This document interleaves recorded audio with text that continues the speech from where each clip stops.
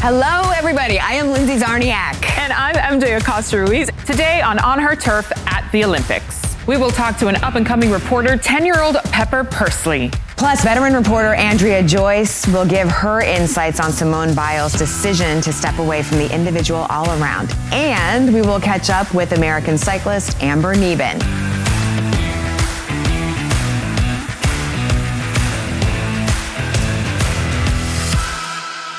This podcast is presented by NordicTrack from iFit. So many athletes at these Tokyo Olympics have helped continue the conversation about mental health. Yeah, that includes, of course, Simone Biles. After withdrawing from the team competition, she and her teammates Jordan Chiles, Suni Lee, and Grace McCollum touched on their support for each other in a press conference. Here's a clip. This medal is definitely for her, because if it wasn't for her, we wouldn't be here where we are right now. Yeah. We wouldn't be silver Olympic medalists because of who she is as a person. So kudos to you, girlie. Like, this is all for you. Like, yes, we did this. We're gonna battle back and forth.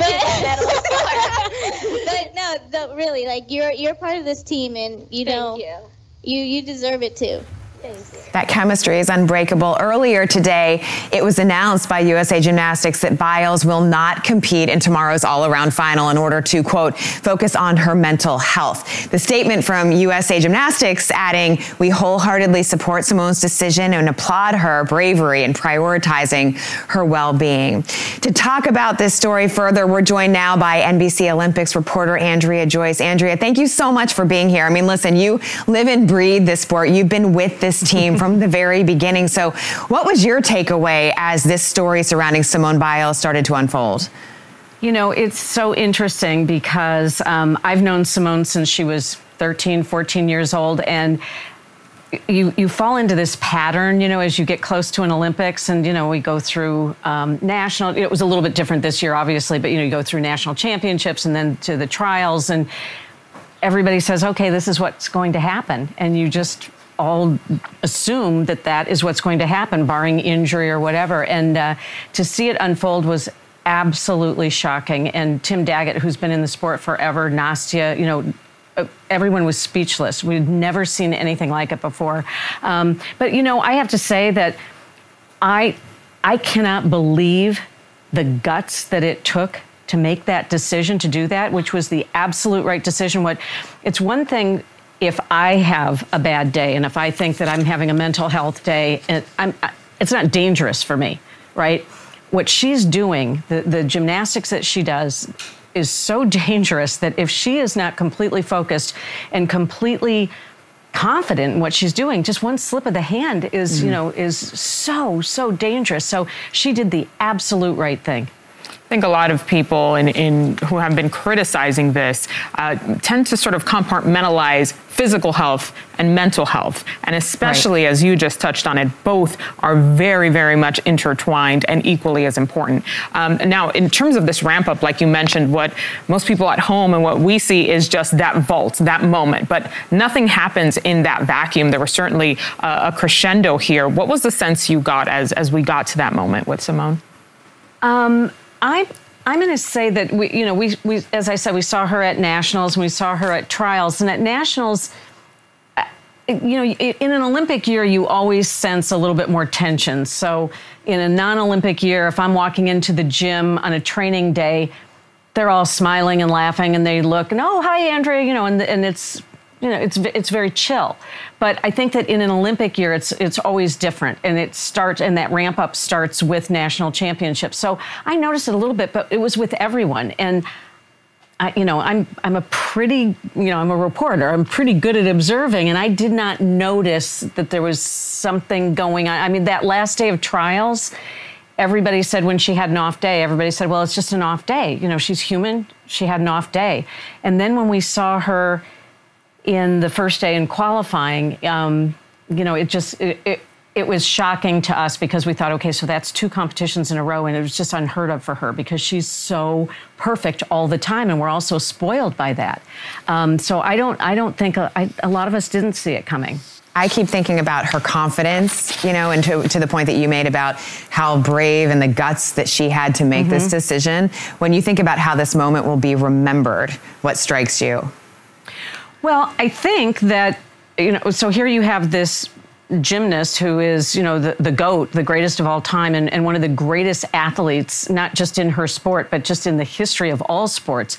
And I think that her legacy could very well be, of course, it's the medals and it's, all the accolades and everything else, but her legacy could very well be what she does for shining a light on mental health issues. Same thing with Michael Phelps. Michael Phelps, has all of these medals and, is so accomplished, but I'm thinking that what people are going to remember, they'll remember that, of course, but what is the most important thing that he's doing right now is his work making sure that mental health is out there for, that people are talking about it. When I started in this business, nobody would have ever admitted to having any kind of problem.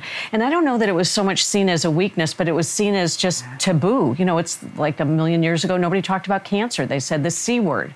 So this is, to me, such a pivotal moment for so many people and millions of Americans, millions of people around the world. And for them to know that they can not be afraid to say that they have an issue, I just think it's huge. And I think that people will remember this, but it'll be remembered for all of the right reasons. MJ said earlier today that she was thinking about this all day yesterday, and that's how I feel. I mean, it's almost emotional talking about it because you look at this younger generation and you think, good for you. Like how brave you are, Yes, absolutely. And sorry that, people before you haven't done it. So.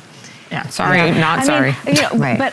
But honestly, though, when you think about it, like here's Simone Biles, her image, her face is plastered on how many commercials. You can't turn on the TV without seeing her and without showing her gymnastics and the hope for all of these gold medals and this is going to be such an amazing Olympics for her and everything else, and for her to have that all right here and say, I'm walking away. I mean, that's like, I bow down. I mean, that's, it's amazing to me. It's amazing to me that somebody has the guts to do that. I don't understand how anyone can look at what Simone has already overcome when she has competed in pain, both emotional and physical, and look at this moment and this decision and think that it's not out of a place of strength and out of a place of maturity and experience. I mean, it's just and and the other thing, because the I'm not sure. I mean, I'm sure that there are other sports. I'm trying to think, maybe race car driving, that would be so dangerous if you weren't right on your game. But if there are probably a lot of sports where it wouldn't be quite as dangerous. I mean, she's up there, she's flipping in the air and 3 times and trying to find the ground. It's dangerous. So there's that part of it. And the other part of it too is that, because I read something where someone was criticizing her for letting the team down, and I thought, she really thought that she was in a place where she could not help them, and she had so much confidence in them that she thought, you're going to be better off without me too. So there were 2 sides of it, I felt, and I thought that that was such a magnanimous thing to do as well. Yes. And the team didn't skip a beat. They knew exactly what was happening, where she was coming from immediately. How awesome were they? Yeah. Yes. I mean, so the one good thing about not having a crowd at the Olympics, because you're always looking for a positive in everything, is that we have microphones everywhere and we can pick up all of the sound from the athletes that we would never be able to hear if the arena were full. Yes. And for Suni to be standing there before Simone had come back out, she left after the first rotation, and before she came back out, they were over by bars, and Suni said, okay, we got this. And she's talking to her teammates, and she's young. She's a teenager. She's standing there, and she said, this is what we're going to do. We got to do this. We can't do that. We're going to do what we do in practice. And it was just amazing to see her take on this leadership role. And, and Grace and Jordan are they're all, and they're yes. And I don't know if you saw, but when they were marching to the 4th rotation, the last rotation, they were trailing the Russians by, I think, less than a point, and they were going to floor. And, you thought you were going to have this storybook ending, the miracle on ice. But of course, it didn't really even matter because what they did was so incredible. And that silver is, to me, better than any gold, right? I mean, it was just so spectacular. But they were singing and they were marching, and they just were so pumped up, and the energy and the poise that they showed. Jordan, can you imagine? Here she is. She's in the warm-up gym before the competition starts. She doesn't think she's going on bars or on beam. Yeah. And then at the last minute, somebody said, beam? You know, like, oh, by the way, it's the Olympics and you're going to compete on beam. I mean, hello? Like off the bench with, you know, and the poise that they showed, it was just remarkable to me. Really, really amazing. It's like a movie. It's like a movie. Oh, just amazing. You know, I'm standing in the mix zone, and you know, of course, I'm old. I've been around. This is my 15th Olympics. You know, and I think that I'm, you know, like I'm so over everything, and I'm standing in the mix zone. I'm like, I'm trying to hold it together. And I thought this is such a bad look. You know, I feel like I'm a minute away from that here. Andrea Joyce, thank you so much for all your insight and for taking the time to be with us today. Happy to do it. Great to see you guys. All right, you too. We'll be back with more of the On Her Turf podcast after this.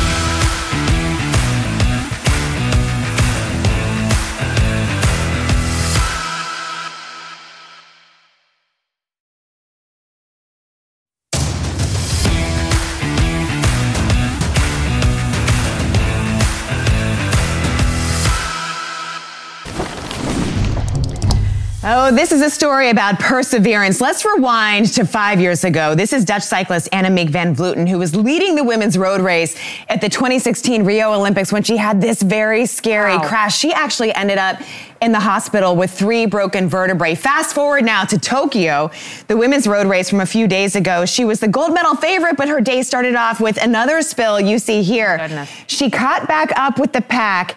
And when she crossed the finish line, she thought she had won, but actually it was Austria's Anna Kiesenhofer who was ahead of her. You see that reaction there, her emotions.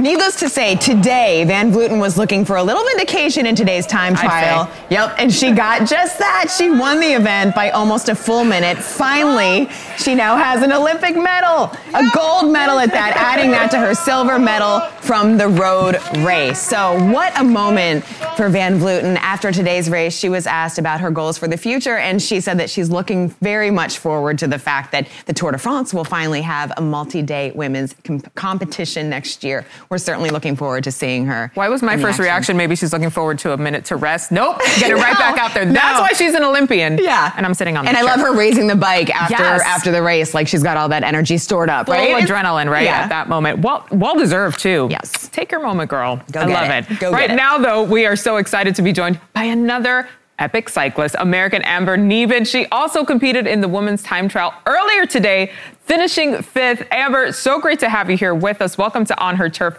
at the Olympics. Okay, so this time trial today, you finished 5th, best ever for you. What are your thoughts on that performance? Wow, it was an awesome ride for me. So I'm excited with my effort, and just to be within, 11 seconds of a medal at the same time makes it a little hard in the sense of I really came for a medal. But yeah, no regrets. I left it all out there today.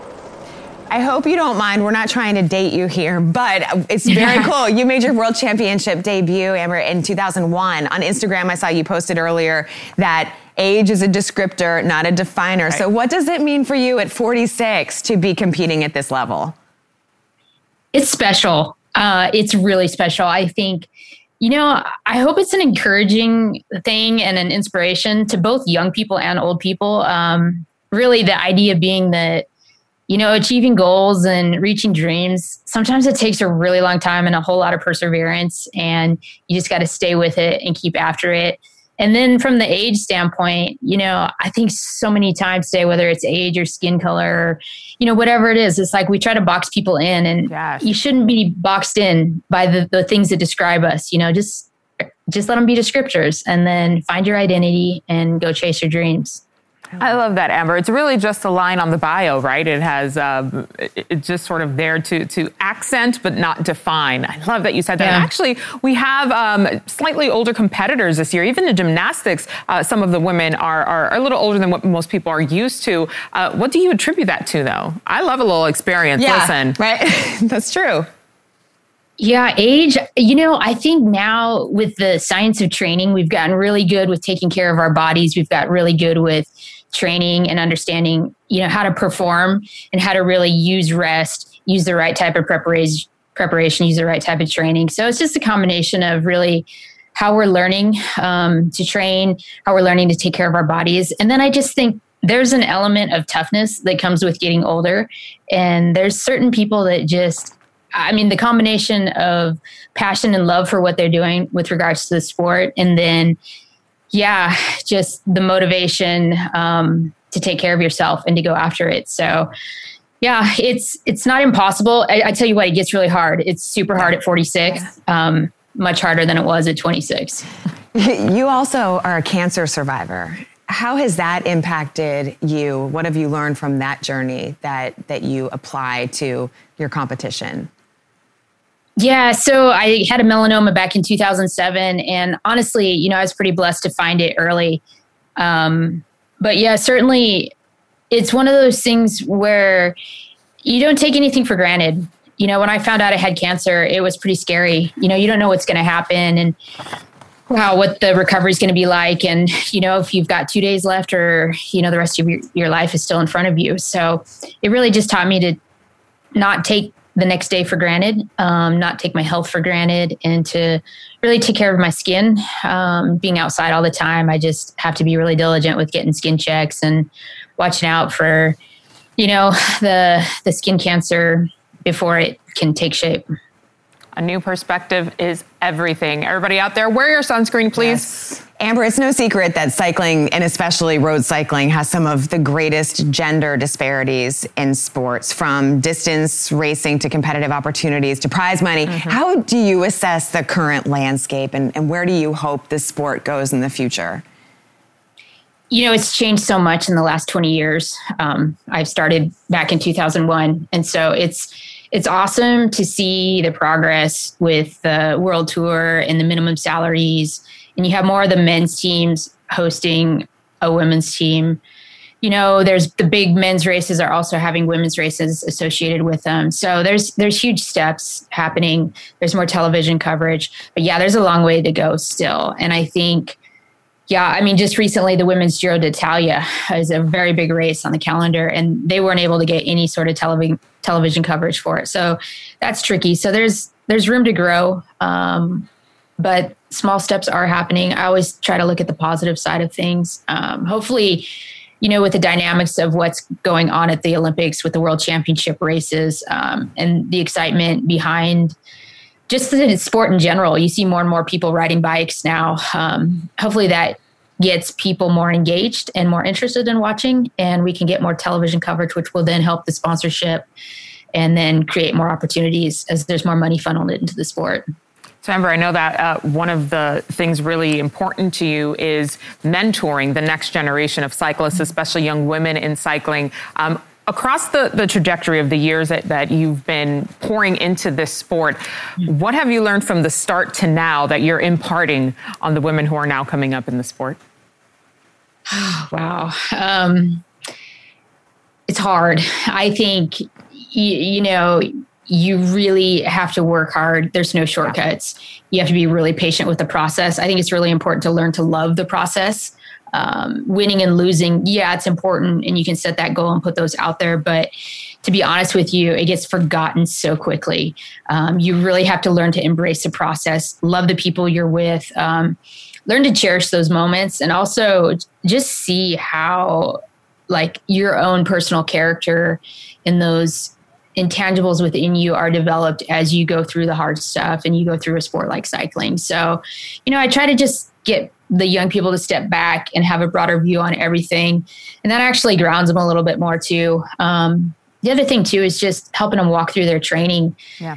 Training can be so, sometimes you feel really great, but for the most part, you have a lot of days where you're just doing today's, and you have bad days, and it's okay to have bad days. So really to just work with the young ones and help them understand just what the process is like, and to just be patient with it and to learn to love it. I feel like that was a life coach moment. Do too. No? And you know what's and I think, I'm sitting there and listening to what you're saying. I'm applying it to myself, and I'm thinking I think about that a lot with me, for MJ and I in journalism. It's like if I had really embraced that early on, could I have embraced that early on in terms of enjoying and loving the process? And so, that really resonates. And I think that's so awesome for them to have you to look up to and learn from, because it is about the journey. And so when you're talking about the process, something you said earlier, I wanted to expand on, because when you said it is harder being the age you are right now, physically, the sport, how do you combat that? What are things that you find yourself having to do, to adjust?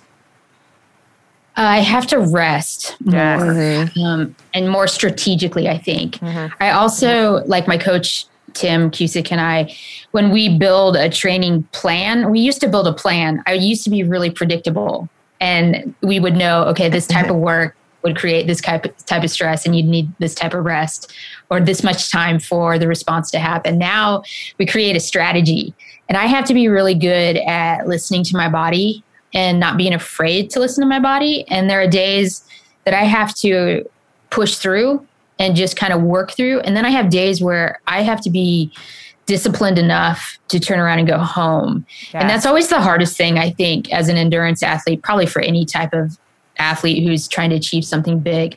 That thought of, taking a day off is, oh my gosh, I'm going to lose everything. I'm going to be terrible just because I do this. And it's not true. Sometimes that discipline and that decision to go home and just rest can be very helpful. I mean, I've had to learn to be really good with my diet, be really good with my sleeping. I'm also, very anchored in my faith, and the Lord's given me a lot of strength through all this too. So it's just a combination of everything. The key word there, discipline, right? To know when to listen to yourself. When I said this is a life coach segment, I meant it. Amber dropping so much wisdom. So what is next for you now? I fly home tomorrow, and then the next big event on the calendar will be the World Championships in September. They're in Belgium. So after that, to be determined on what's next. I'm just going to ride out this season with everything that's in me, and then we'll see if there's any more left after it. Oh my gosh. September feels like it's 2 seconds away. Yeah, I think we forget for athletes, this doesn't stop, right? Like this is your life on a regular basis. Yeah, it's about 7 weeks away. So, for me, that was my first question to my coach. It was like, when's Worlds? I want another chance. I was so close to a medal. I just want another chance. Let's go. Wait, that was your first question after you just competed? When's Worlds? Naturally, right? That's the mentality that I'm talking about. You can't teach that. You either have that in you or you don't. So will you give yourself any sort of break? And when you give yourself a break, what does that look like? What do you do? What do you indulge in? That's an awesome question. So basically at the end of the season, so after the World Championships, one thing, going back to the age question, so I've taken longer breaks after the season. So I've taken about 2 months, 1 to 2 months off the bike, like completely off the bike. And I do a lot of walking and hiking, actually. It's a really good nervous system reset, and it's very calming, and it's just gives me something to do without putting a lot of stress on my body. Yeah.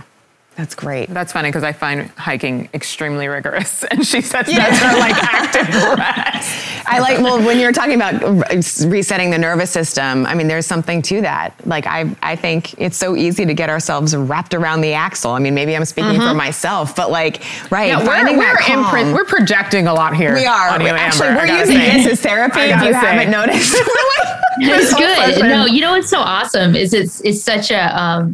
It just parallels life, like sport parallels life. And so the lessons that I learn and what I can share, you guys can totally apply that. We've taken copious mental notes at this point. Amber, you have been a delight. Thank you. I can't say that enough. Thank you so much. Congratulations. We got a new friend. We need these therapy sessions. Yeah, can I have your Probably on a weekly basis after your season. We got to we'll go for a walk. We're in California. Yes, we'll go for a walk. I'll come meet y'all. Email me. We'll go for a hike. Good luck at Worlds. I'll make it easy. I promise. Please. That's awesome, Amber. Thank you. We'll be back with more of the On Her Turf podcast after this.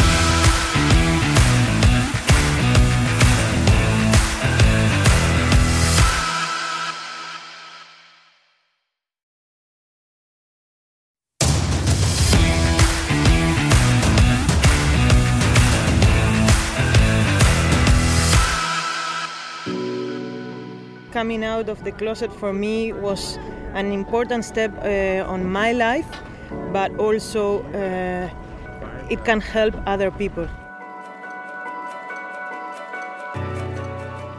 When the foundation It Gets Better called me to help them spreading the voice, I was still in the closet, and I did the click in that opportunity with them.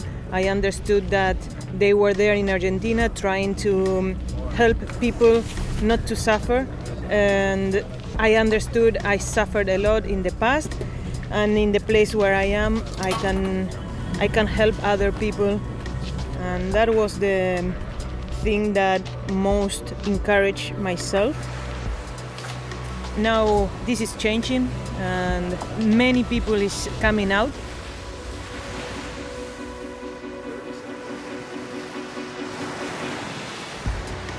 Nobody deserves being sad or whatever because of who you decide to love, you know. So for me it was a great experience. It is a great experience, and I will continue with this, trying to help as much as I can.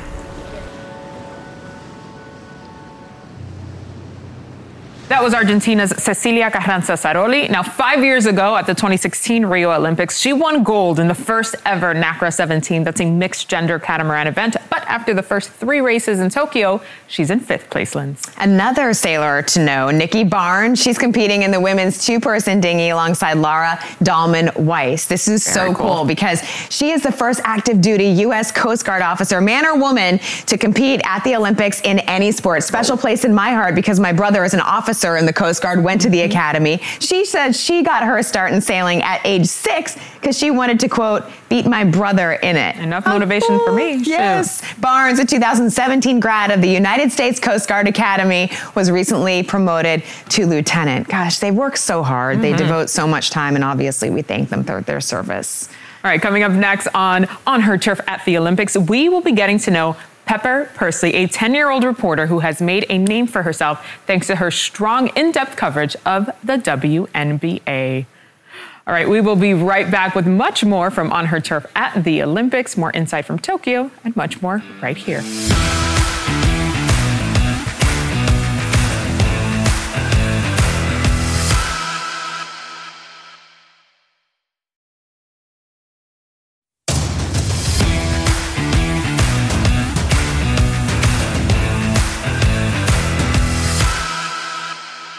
Welcome back to On Her Turf at the Olympics. And I guess we can classify this as a way back Wednesday.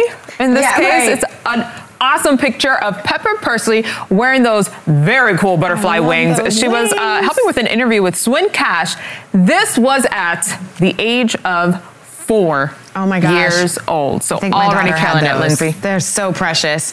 6 years later, Pepper has made a huge impact as a sports journalist. And known for her very thoughtful, insightful, and in-depth reporting on the WNBA. She has gained the respect of her fellow journalists, us included, as well as the players. Pepper is in the house in real life, joining us now with her sisterhood sneakers. Pepper, welcome into On Her Turf at the Olympics. You know what's awesome is you're 10 years old, but you've been doing this for a minute already. How did you get started in the world of sports journalism? First of all, thank you so much for having me. And how I got started was really when I was 6. It's always been my dream to play in the WNBA because I'm a journalist, but I also play a lot of sports. And my number one sport is basketball. So it's always just been what I love to do, or one of the things I love to do. And so I was just genuinely curious about the WNBA, how it worked, the players' practice. And so I ended up having the opportunity to interview Sugar Rogers, who was then playing for the Liberty. And from then, I don't think at 6 I was really thinking about,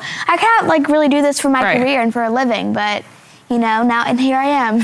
Wow. So what did you find out? What were the answers to your early questions that you found the most interesting? I think that I always ask for advice, and a lot of things that I get is have fun and work hard and try to find that balance of doing both, because sometimes you can get carried away of almost pushing yourself too hard, but also knowing that it's a game and it's important to have fun as well. So I think that's one of the big pieces of advice and answers that I get a lot. Wow. I mean, Pepper, you are in these press conferences, and for the record, those of you at home, if you don't know, it is very difficult to get credentialed and to get this access. And she's in there with the best of them. You have earned this spot and this access already at 10 years old. What does that mean to you?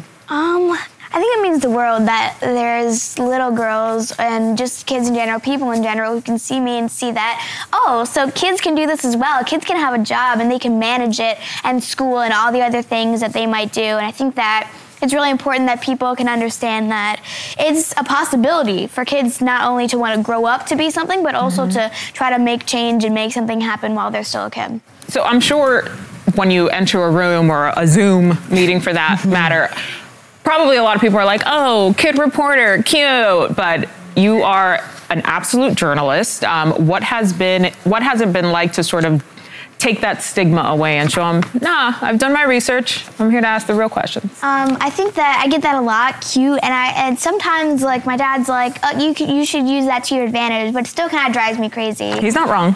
Yes, it still kind of drives me crazy because I want people to see that like kids can be more than just the cute person there to like make it look like it can be for all ages, right? So I think that I try to work really hard to make it so I don't like make a fool of myself, because like I doubt you will do that. Unlike most people, like I don't have to be there. People don't have to love me, and I'm just a random 10-year-old girl, or to them a random 10-year-old girl. So I think that, exactly to them. I think that it's always like proving myself over and over again to these people to make sure that they know that I belong here and I should be here. What's your process? How do you figure out what you want to ask someone?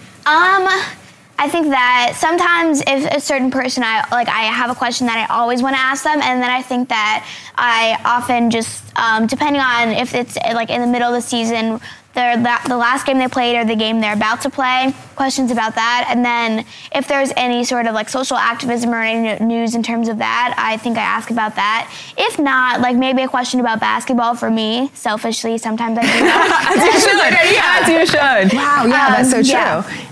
You can stockpile that info. I think one of the interesting things is when we were talking about the access to these rooms, right? I promise you, and Lindsay probably has tons of these questions, there's always one journalist who asks a question that even the players are like, what are you doing? What are you even saying? So the fact that you're going in with nuanced, very researched, in-depth questions is something to be admired. But when you're giving this perspective, right, I want to prove myself. I want to work hard. I want to show the people that I belong in the room. Girl, these are things that college students are asking me about. These are things that took me decades to figure out.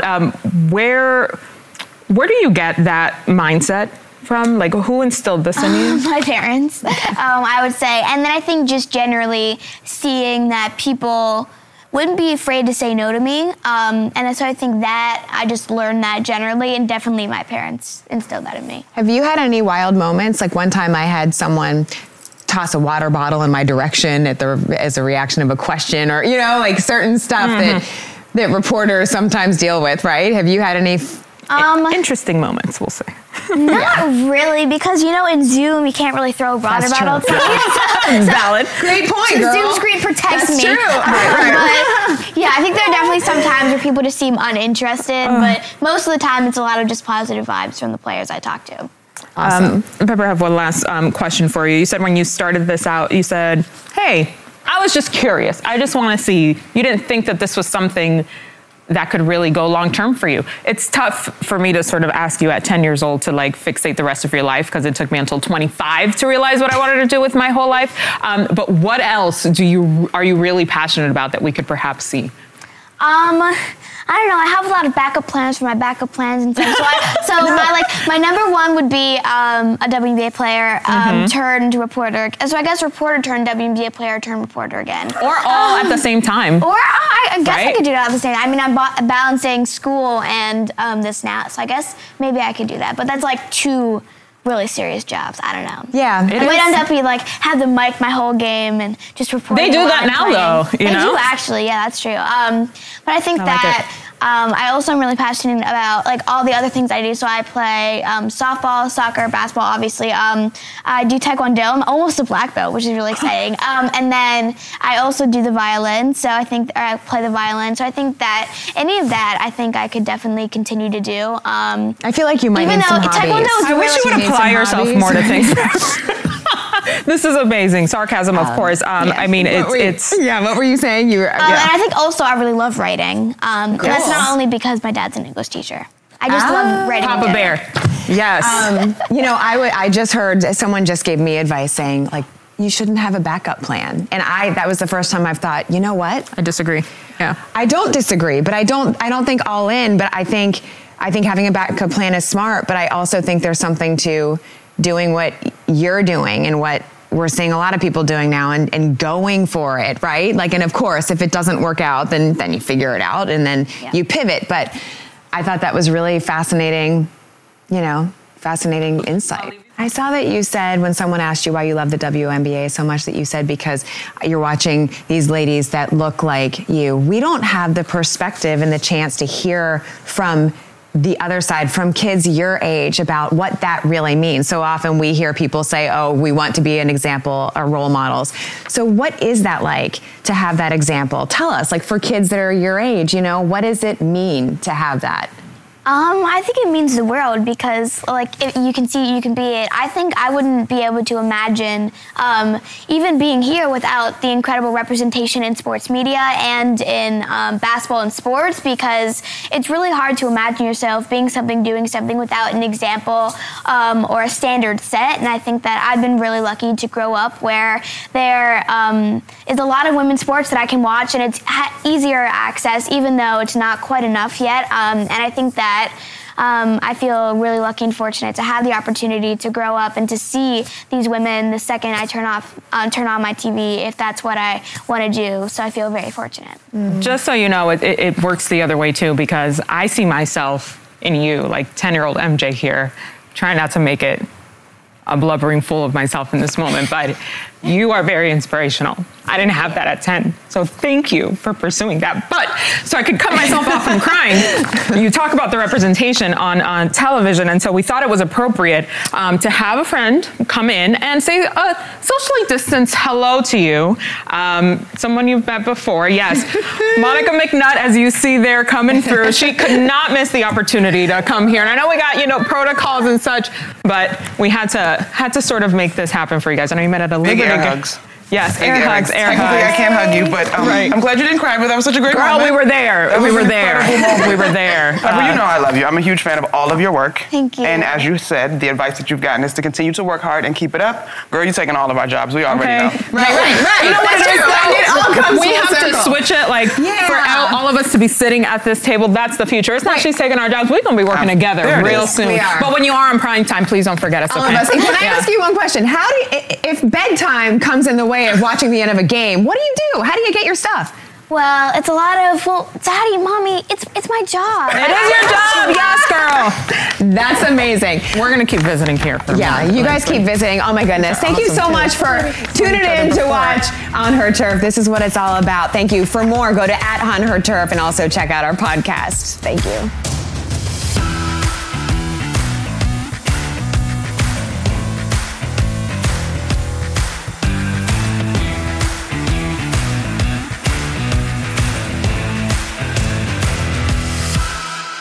This podcast is presented by NordicTrack from iFit.